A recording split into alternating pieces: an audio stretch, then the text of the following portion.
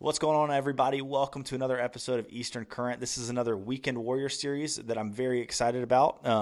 Really cool episode. We've got a great guy from Texas on, and a good friend of mine through social media, and we've been able to really get to know each other through Instagram, which is one of the cool things about social media. It can be a huge distraction in your day-to-day life, but it can also kind of help you build relationships that you might not have been able to beforehand. But like I said, this is the Weekend Warrior series where we're focusing on guys that are really fishy, that don't get a lot of time to fish, but when they do around their busy work schedules, they're very productive. They catch a lot of fish. They've got good tactics and strategies that they put into place that help them be successful.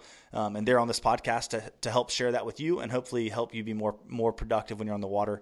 It's a fun community here, and we're just excited to be able to share our knowledge with y'all so that you can hopefully be more productive when you're on the water. One thing I do want to share is we've started a private Facebook group. We do have the Eastern Current Fishing page, or the Eastern Current page. There's Eastern Current Fishing, which is a private Facebook group. You can go join it, ask to join it, and we'll let you in. And it's just going to be a really cool community where the people that enjoy listening to this podcast and watching these videos can come to communicate with each other, to ask questions, to share tips, to kind of download information with each other, and hopefully make some friends and some fishing buddies that y'all can go out on the water and fish together. But yeah, we're just excited about that community. Go check it out, Eastern Current Fishing, and we'll talk about the sponsors real quick here. We've got Ice Strike Fishing, which is the middle piece between the relationship with the guy that I'm about to introduce y'all to. But they've got awesome tackle, real heavy focus on jig heads and some other great products coming out. And Eastern Angling, that's my guide business. AFCO, great clothing company for both streetwear and clothes when you're out on the boat. So check them all out. And you guys, I'm gonna introduce you here to David. Here you go. What's up, man? How you doing? What's up, Jeff? How are you? Doing good, doing good. I try to keep the hype up in that in the intro, and I'm like, this is not me. I listen to all these other podcast intros, and everybody's like so amped going into it, and I'm like, all right, I got to just be laid back and chill. But man, so stoked for you coming on the podcast. Thank you for doing that, and I've been blowing him up, you guys, about like times to meet. I was like, could you talk in the morning? Could you talk? When can you talk? And he's been super flexible, and happy to have him on here. So why don't you tell everybody kind of your backstory and how you got into fishing and where you live, because you definitely don't live in North Carolina. No, I don't live in North Carolina. I'm from Texas on the Houston area.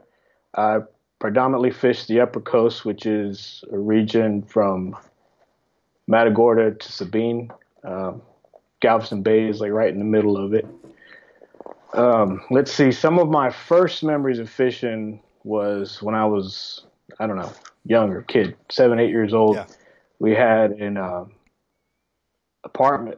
We lived in an apartment. There was a lake back in behind the little subdivision, and my dad would get off work sometimes, and him and his crew would go out there and hang out, drink some beers, and I'd tag along, and they would just do some handline fishing, ball up a little piece of bread or some corn nibble and sling it out off of a beer can or beer bottle. And those were my first memories and experiences of fishing. And That's super cool. going back to that.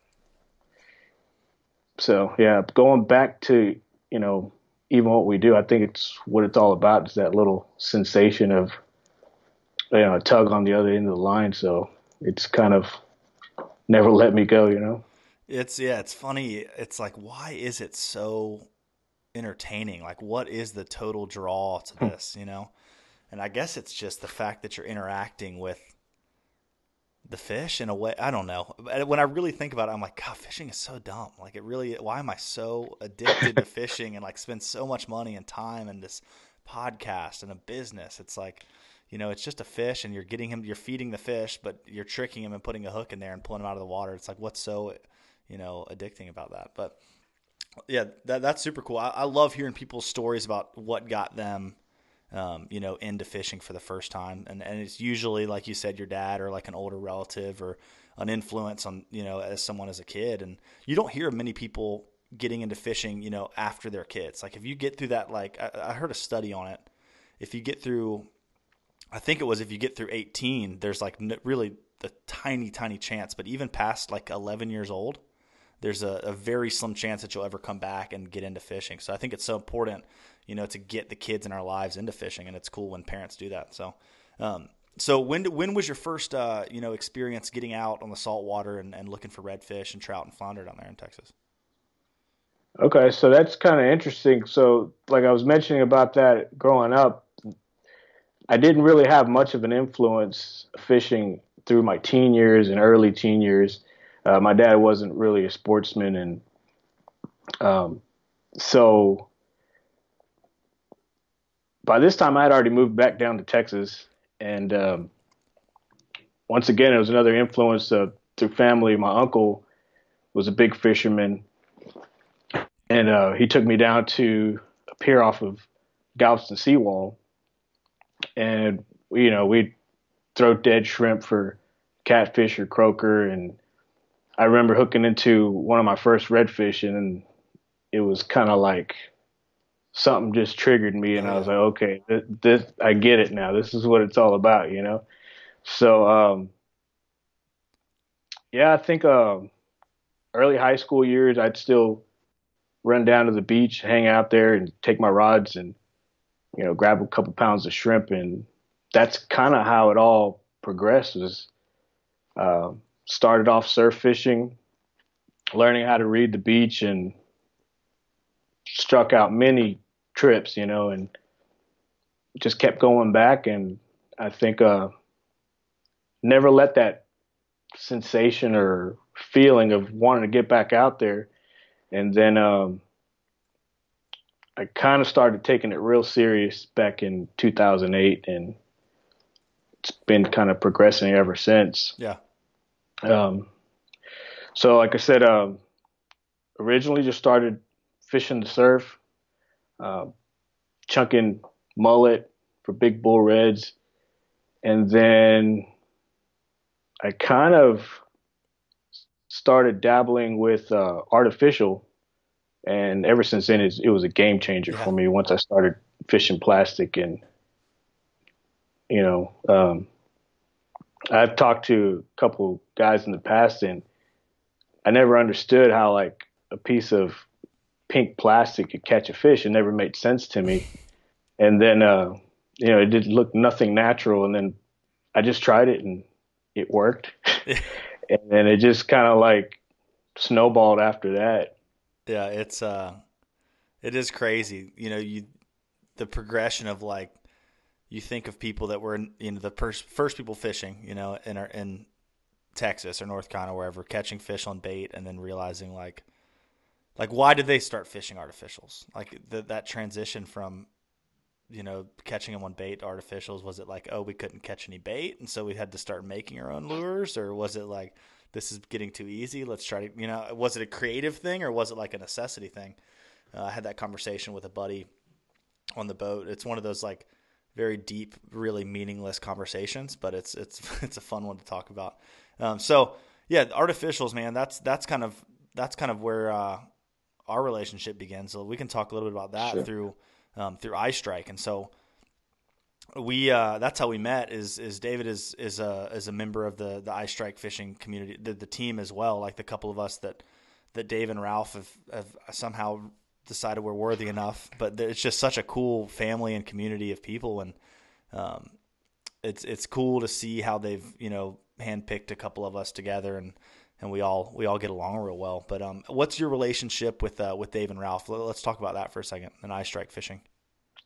Um, well, I have, like I said, early years when I was experimenting with artificial, and one of the things that kind of triggered my mind is when I first saw their jig on a bait, and I think that natural looking eye was convincing to me to where it did look more natural and realistic, and that's when I just started to fish it. And I've been fishing that jig since before it was iStrike. They used to be called the Ralph Phillips inshore jig, and just kind of started experimenting with those baits and different profiles using that jig, and just became very effective and successful, and just playing with that presentation of bait. And and I think Dave just kind of noticed, and that's kind of another aspect of fishing is the whole photography and uh, showcasing your catches of the day, and it kind of caught his eye, and he felt like it'd be a good fit for me to represent the company and the brand. And when he offered me an opportunity to join, I was kind of like shocked. I was like, really? I'm just a average Joe that catches a few redfish every now and then, and it was really honoring. And we've developed a rapport over the years. I mean, it's been going on 4 years now. Yeah. And, it's been great, really. Dave and Ralph are great guys. They take care of their people, and I think it's good that they do showcase anglers with a certain skill set to catch fish, and they're not like these other competitors where they just want to shocase tournament anglers or professionals, and Or I think they bikini girls. understand. Right on, So No, I'm with you, I think that man. was really They're just stand up people, and truly neither of them do it. I mean, I'm sure they don't mind making money, but they don't do it for the money. I mean, they do it for their love of fishing and wanting to create very productive products and create the best products for the angler, the inshore angler. I mean, really, they're branching out, and a lot of stuff that's capable of nearshore and offshore fishing as well, just strength wise and weight wise. But yeah, Dave and Ralph are great dudes, and that they've created this community of a couple of us together that's just cool to see, and I think that's what they wanted and what they envisioned, which was so neat. But with that being said, let's talk a little bit about let's first off talk about lures, because we're talking about iStrike right now. So being a weekend warrior and really just being an angler in general, everyone's got some lures and some baits that they feel confident in. But also, if I've got a limited amount of time, or if you've got a limited amount of time, what are there some baits that you feel like are better, get it done baits and search baits where you're gonna maybe be able to cover water a little bit better and find fish?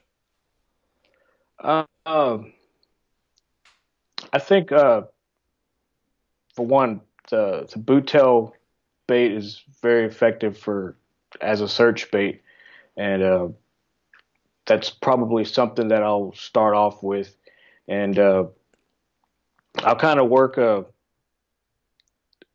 different strategy when I'm approaching a point or something. I'll just start kind of fan casting and covering areas from my bow or the boat or the stern wherever I'm fishing, and try to cover some water and find a strike here or there. Um, so predominantly, I like to fish soft plastic and a jig. It's just my go-to Yeah, bait. It works, it So does I work. just kind of I stick with it. And what Um, tail were you saying you liked? like a boot tail, Uh, like a little paddle Gotcha, boot tail, tail. paddle tail. Yep, that's what I thought you said. Yeah. Cool. So that's actually a good kind of a search bait that I would probably start off with. Um, another bait or another tactic that I would consider, I guess, a search bait as well is the popping cork, which Oh yeah. a lot of guys they kind of talk down on the whole popping cork and artificial bait under it, but that is very Oh effective. man, it's so effective. You can hate on it all you want, but it catches fish. So uh, I think that's also a good bait. I think the audible in the cork will kind of draw fish, um, and that's something that I would probably throw where I'm having some current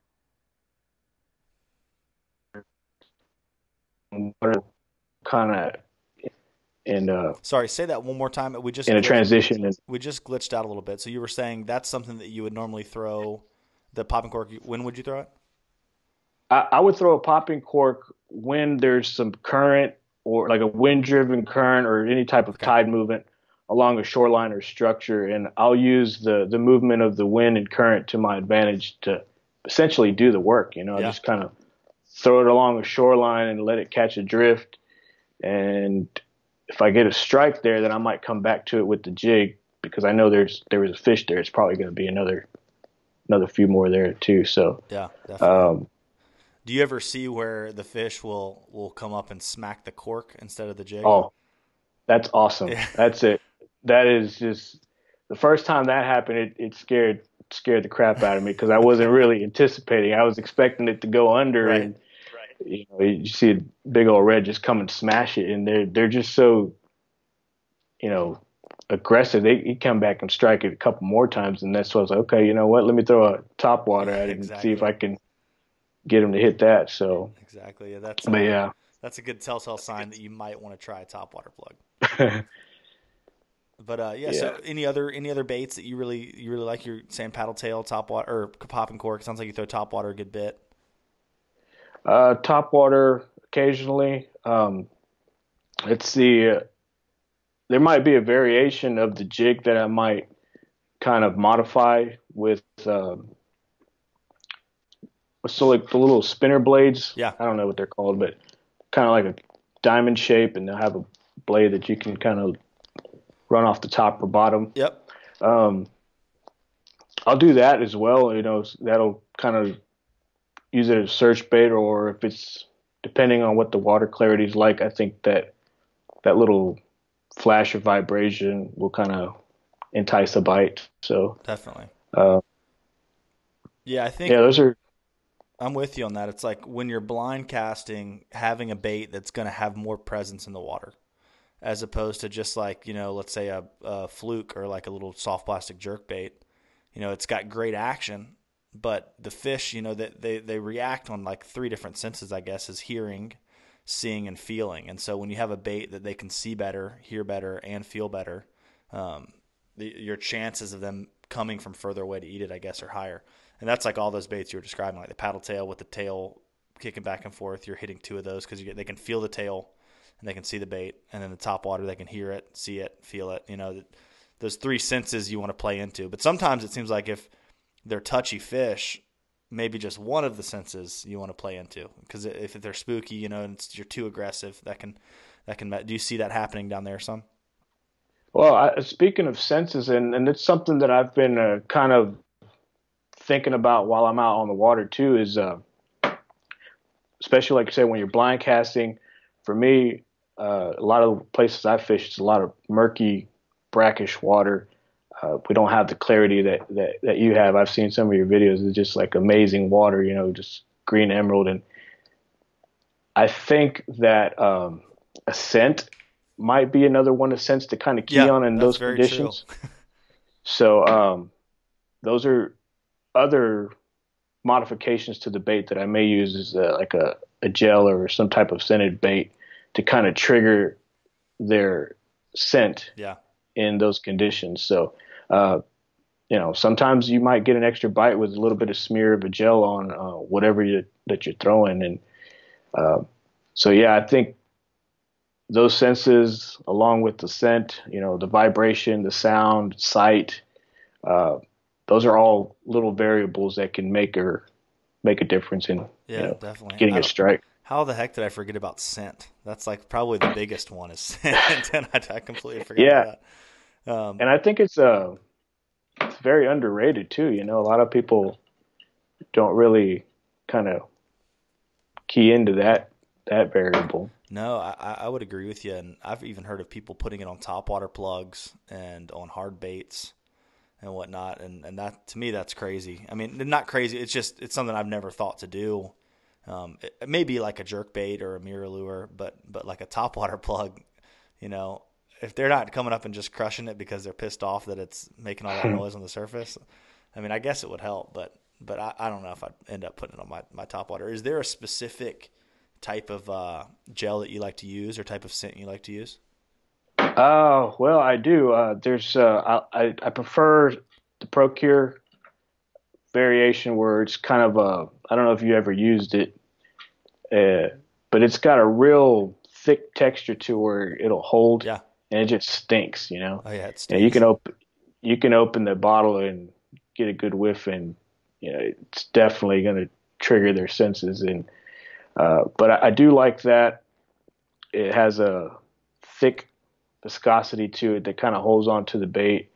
Um, a popular bait that I've been using this past year or so is the jerk bait, and you know how they have like a little slit on the belly. Yep, You know that's a good place to kind of just load it up in there, and it tends to hold a little bit longer as well too. So definitely. as far as the scents, depending on what's in the water, you know, if Yeah, there's a lot of mullet, I'll probably smear on a little bit of mullet, and if I'm working a shrimp imitation, obviously I'm going to go with a little bit of a little bit of shrimp. shrimp juice. Yeah, So it's I use scent a good bit, and whenever I'm not using it, I'm so frustrated with myself when a fish refuses a bait or something like that, and I'm like, why am I not just always putting it on a soft plastic? I've even put it on flies and stuff. Like this time of year, we get big schools of fish, and sometimes I can't tell my client that because fly clients can be like so, or fly fishermen can be so so like puristy and puristy is probably not even a word, but such purists where they're like don't want to use any scent. So I'm like, let me see that fly real quick, and I'll like lean down in my hatch and like put some Procure in there and like clean it up a little bit, and they're like, I just had to trim it a little bit and throw it back in the water. But fish can get picky. Like when I'm sitting there in that clear water looking at redfish, and we're getting good casts in there with fly, and the fish aren't eating it, they'll follow it for a second and not eat it. And then you put the little scent on there and you throw it in there and do the exact same cast, same retrieve, and those fish get up on it and they eat the crap out of it. And so that scent definitely, especially when they're following a bait and they're getting that whiff off the back of it. I mean, if it's a reactionary bite where they're just seeing the bait all of a sudden and eating it, I don't think scent's that important. But when you're making a cast and maybe the fish sees it from a distance and closes the gap, and then it's smelling the bait when it's following it, I think that's huge, and that helps close that distance big time. So, so what were you saying?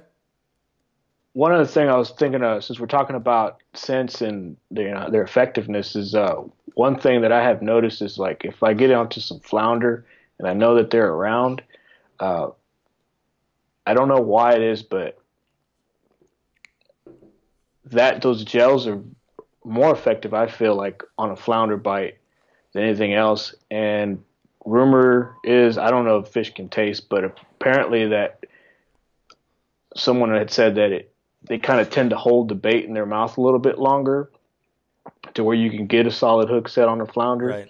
So now, like I said, if they can taste or not, I don't know. But if it does if that scent or flavor kind of tends to hold them, that little lure in their mouth just a split second Yeah. longer for you to react, then it's worth the shot. But It definitely is.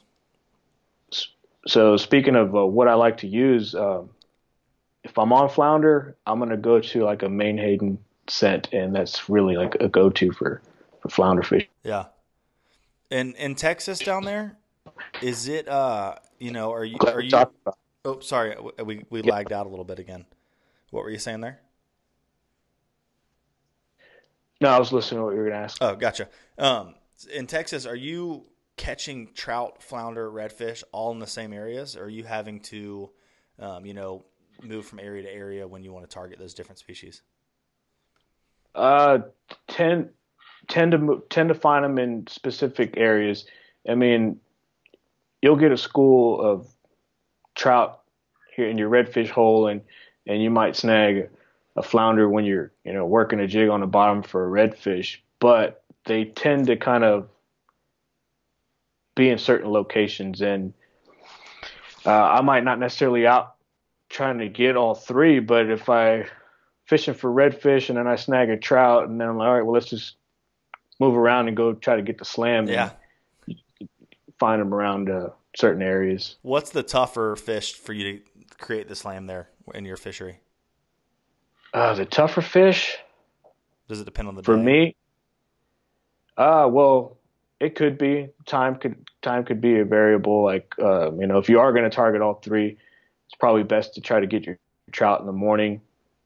You can get your reds throughout the day, and then you know find find a rocky structure, pylons, and likely find some flounder in there too. But for me, and that's just because it's my weakness is trout. It's especially in the areas that I like to fish where it's brackish. There's not a lot of high salinity, and a good rain can just wash out the trout. So uh, to complete the slam, I would say that the The trout would trout. be most. Yeah, I hear ya. If you were in gonna certain areas. go target those three, this is kind of a tough question, but if you're gonna go target those three and you could choose one lure, what would it be? Oh, Like one, I and would if it's a jig, like the jig heads and the soft plastic. So one lure. one lure.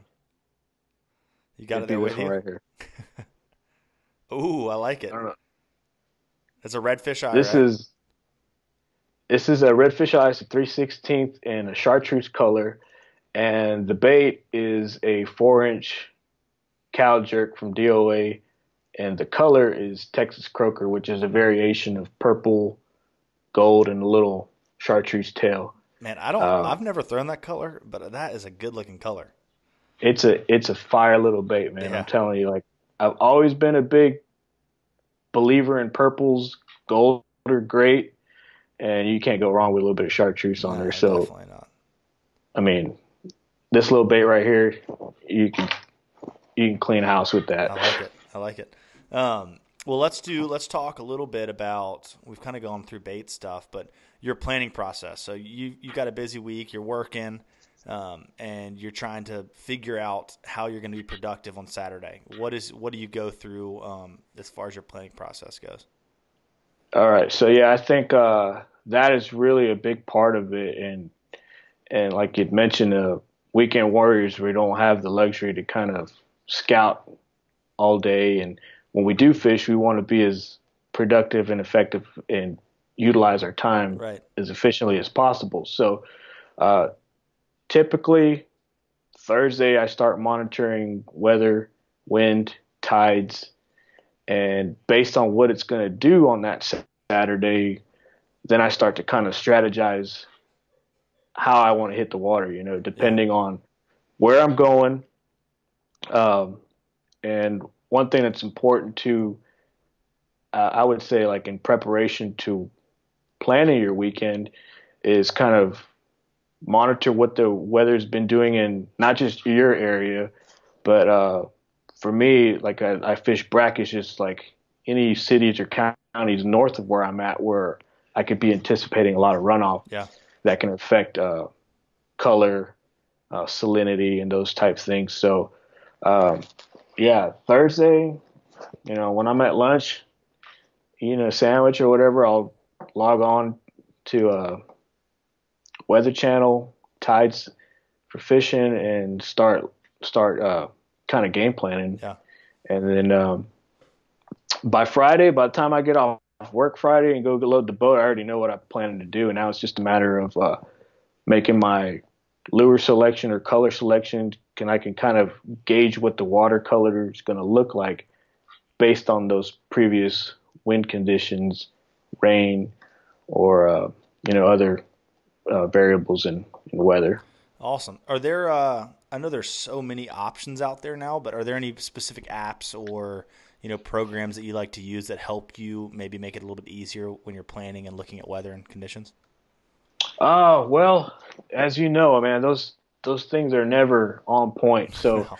I I kind of use 3 or 4 different sources Yeah. and then just kind of use an average from those.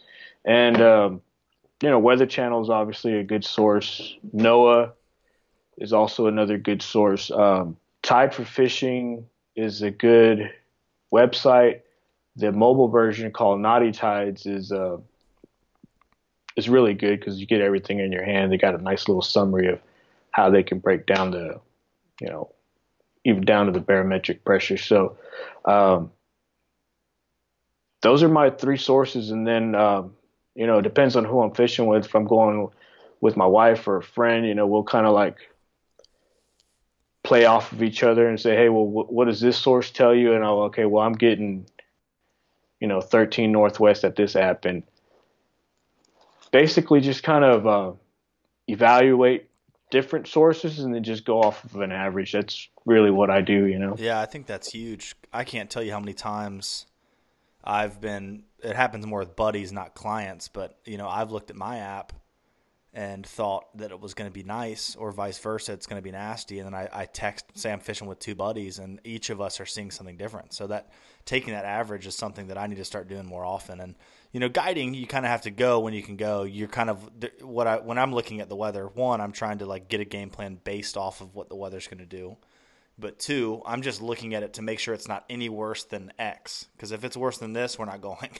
If it's better than this, we're going. So that's kind of like my first look, and then from there, I start looking at the conditions and making my day. But yeah, averaging those three is important. And y'all have got a lot of it's shallow, but y'all have got a lot of open water.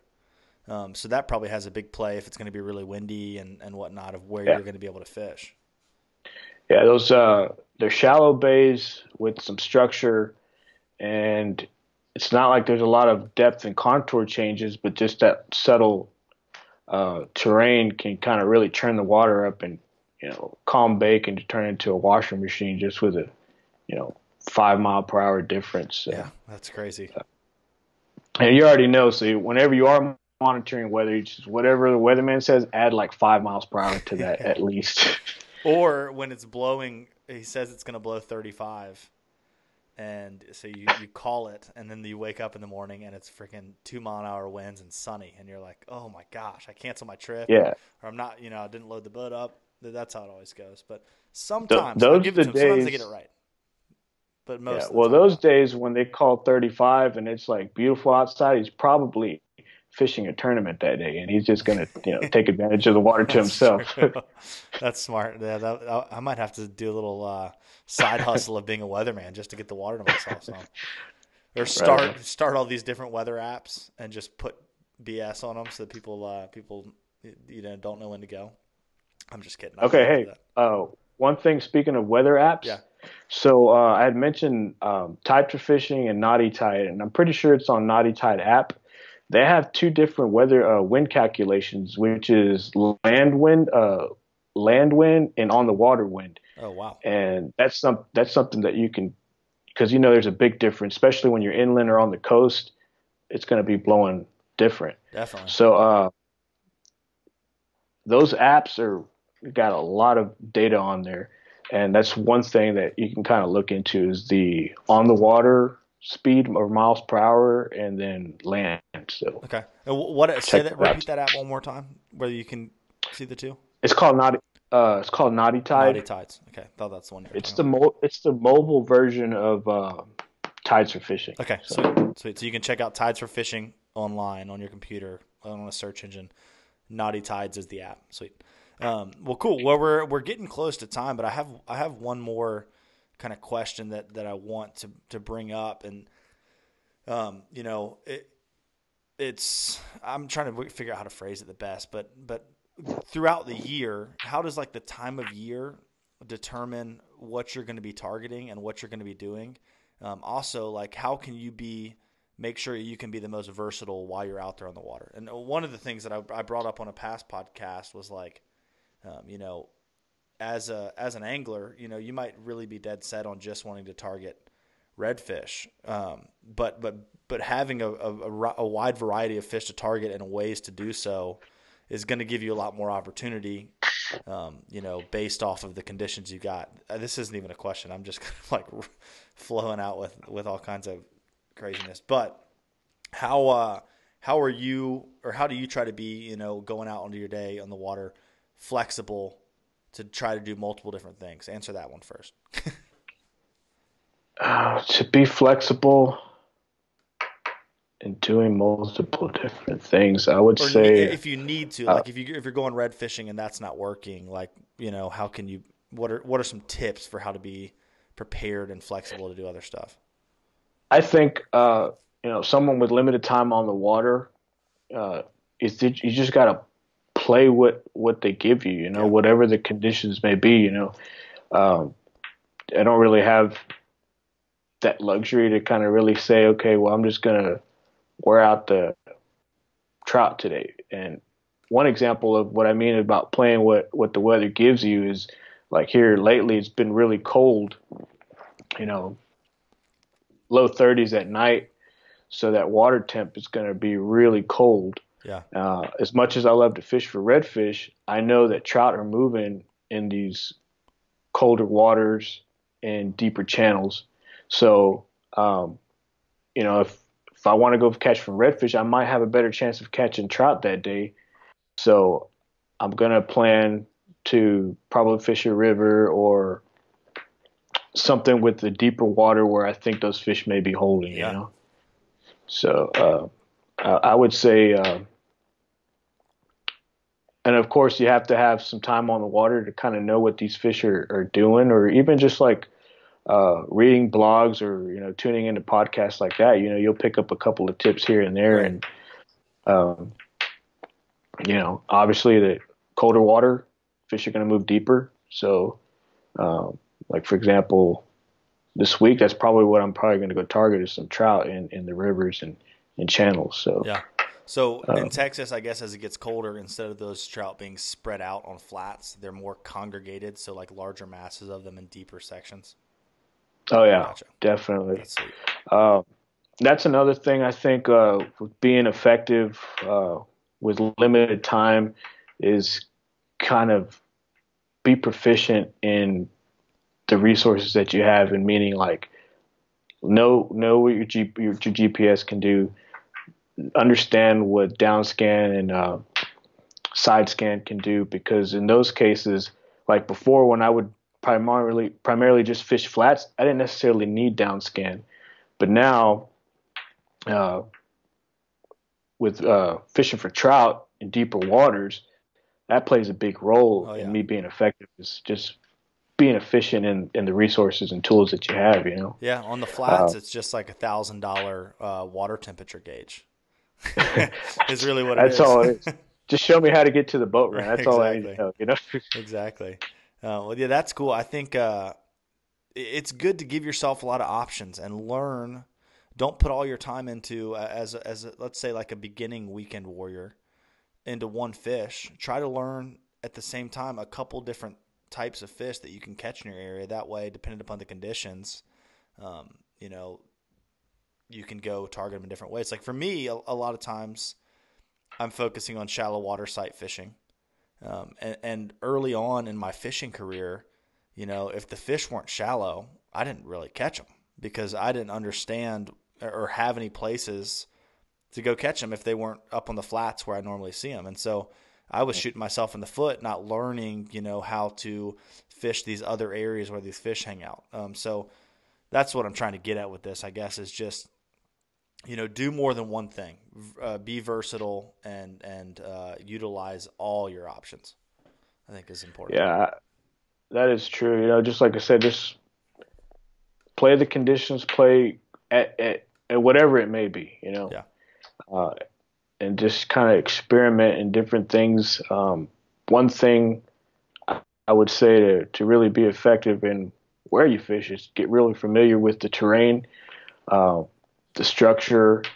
When the bite's slow, utilize your time efficiently. Like when the tide went slack, it's probably a good time just to go plot and scan. Just start idling around, putting around that little cove or bay, look at your screen and get an understanding of what's going on. And for your next trip, you're at least that one step ahead. And it's like, okay, well, if I knew there was a contour or depth change here and it's cold, I might try there in the morning. Or Yeah. if it's been kind of warm and that contour depth change turned into a nice flat, fish will probably be cruising there. So I think that's important too, is just being efficient, time management from your preparation to the time on the water, even when the bite's slow, is just kind of maximize your Yeah. time, because we have very little. Yeah. Being productive with every spare moment you get for your fishing adventure, if you will. Yeah. Yeah, that's awesome, man. Those are some really good words. It's crazy. We're already at 40 minutes. We've been talking for 40 minutes. Really? Isn't that crazy? Wow. It goes by so Yeah. fast. Is there anything else that you think, as we're closing out here, that you'd want to share with someone? Maybe someone who might be frustrated with not being very productive. They're trying hard and not catching fish on the weekends. Is there one last tip maybe that you'd want to share with them? If not, no worries. But Yeah.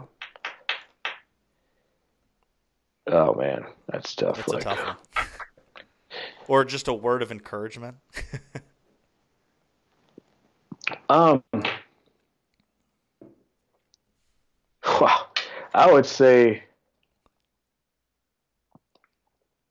I don't know. You got me, Jed. Like, got I you. think we kind of covered No, a lot we of my did. strategies, and that's kind of like what I've been learning from is just trying different things. Like you said, if they're not on the flats, well, let's just. What can you lose? You've already lost half a day of fishing. Yeah, it'd be great to catch something to close a day, but you might as well just use that other time to scout and learn the terrain. And Yeah, I agree. It's and my big thing too is like if it's not working, don't keep doing it. Try something different. Try a different tide. Try a different area. Try a different lure. Don't beat a dead horse. right, It's if you do the same thing over and over again with bad results, it's gonna be more and more frustrating. If you try different things, at least that optimism stays there. So keep grinding. There's a big learning curve at first, but then the learning curve gets way tighter. The more time you spend in it, and it gets easier and easier. oh yeah, there's been plenty of weekends where you go weeks without a bite, and then as long as you're kind of learning something every time you go, you're just kind of going to enhance your experience on the next time, and Oh yeah, it's kind of build from there, for sure, week by week, for sure. fish for fish. Fish for fish. Yeah, it's some pieces to the puzzle are bigger than others, and as they start to come together, it gets easier and easier. But well, man, thank you so much for coming on. We'll definitely have to do another one. It'd be fun to do get everybody from Ice Strike on one. Like I need to find a way that we could all Skype in and do like this just big Ice Strike family podcast. But I'll have to talk to Dave about it. It'd be fun. Yeah. But and yeah, thank you so much. If you ever want to get up here to North Carolina and fish with me, please let me know, and vice versa. I know I see you just crushing the big redfish, and I'm always like, God, I want to get down to Texas and go fish with them. But we'll make it happen one day, one of the places. Yeah, I still got to take you up on that invite. When you come down to Louisiana, we go fish some bayou sometime. Yeah, So definitely, man. Well, thank you so much. I'm going to swap over to my camera here and close the show out, guys. Thanks for tuning in to this episode. I hope y'all are enjoying the Weekend Warrior series. It's a cool idea. And if y'all if y'all ever have anyone y'all want to hear on this podcast, you can send it in on Facebook, on Instagram. You can leave it in comments on the. Actually, I don't think you can do that on podcast, but you can send it on Facebook or Instagram.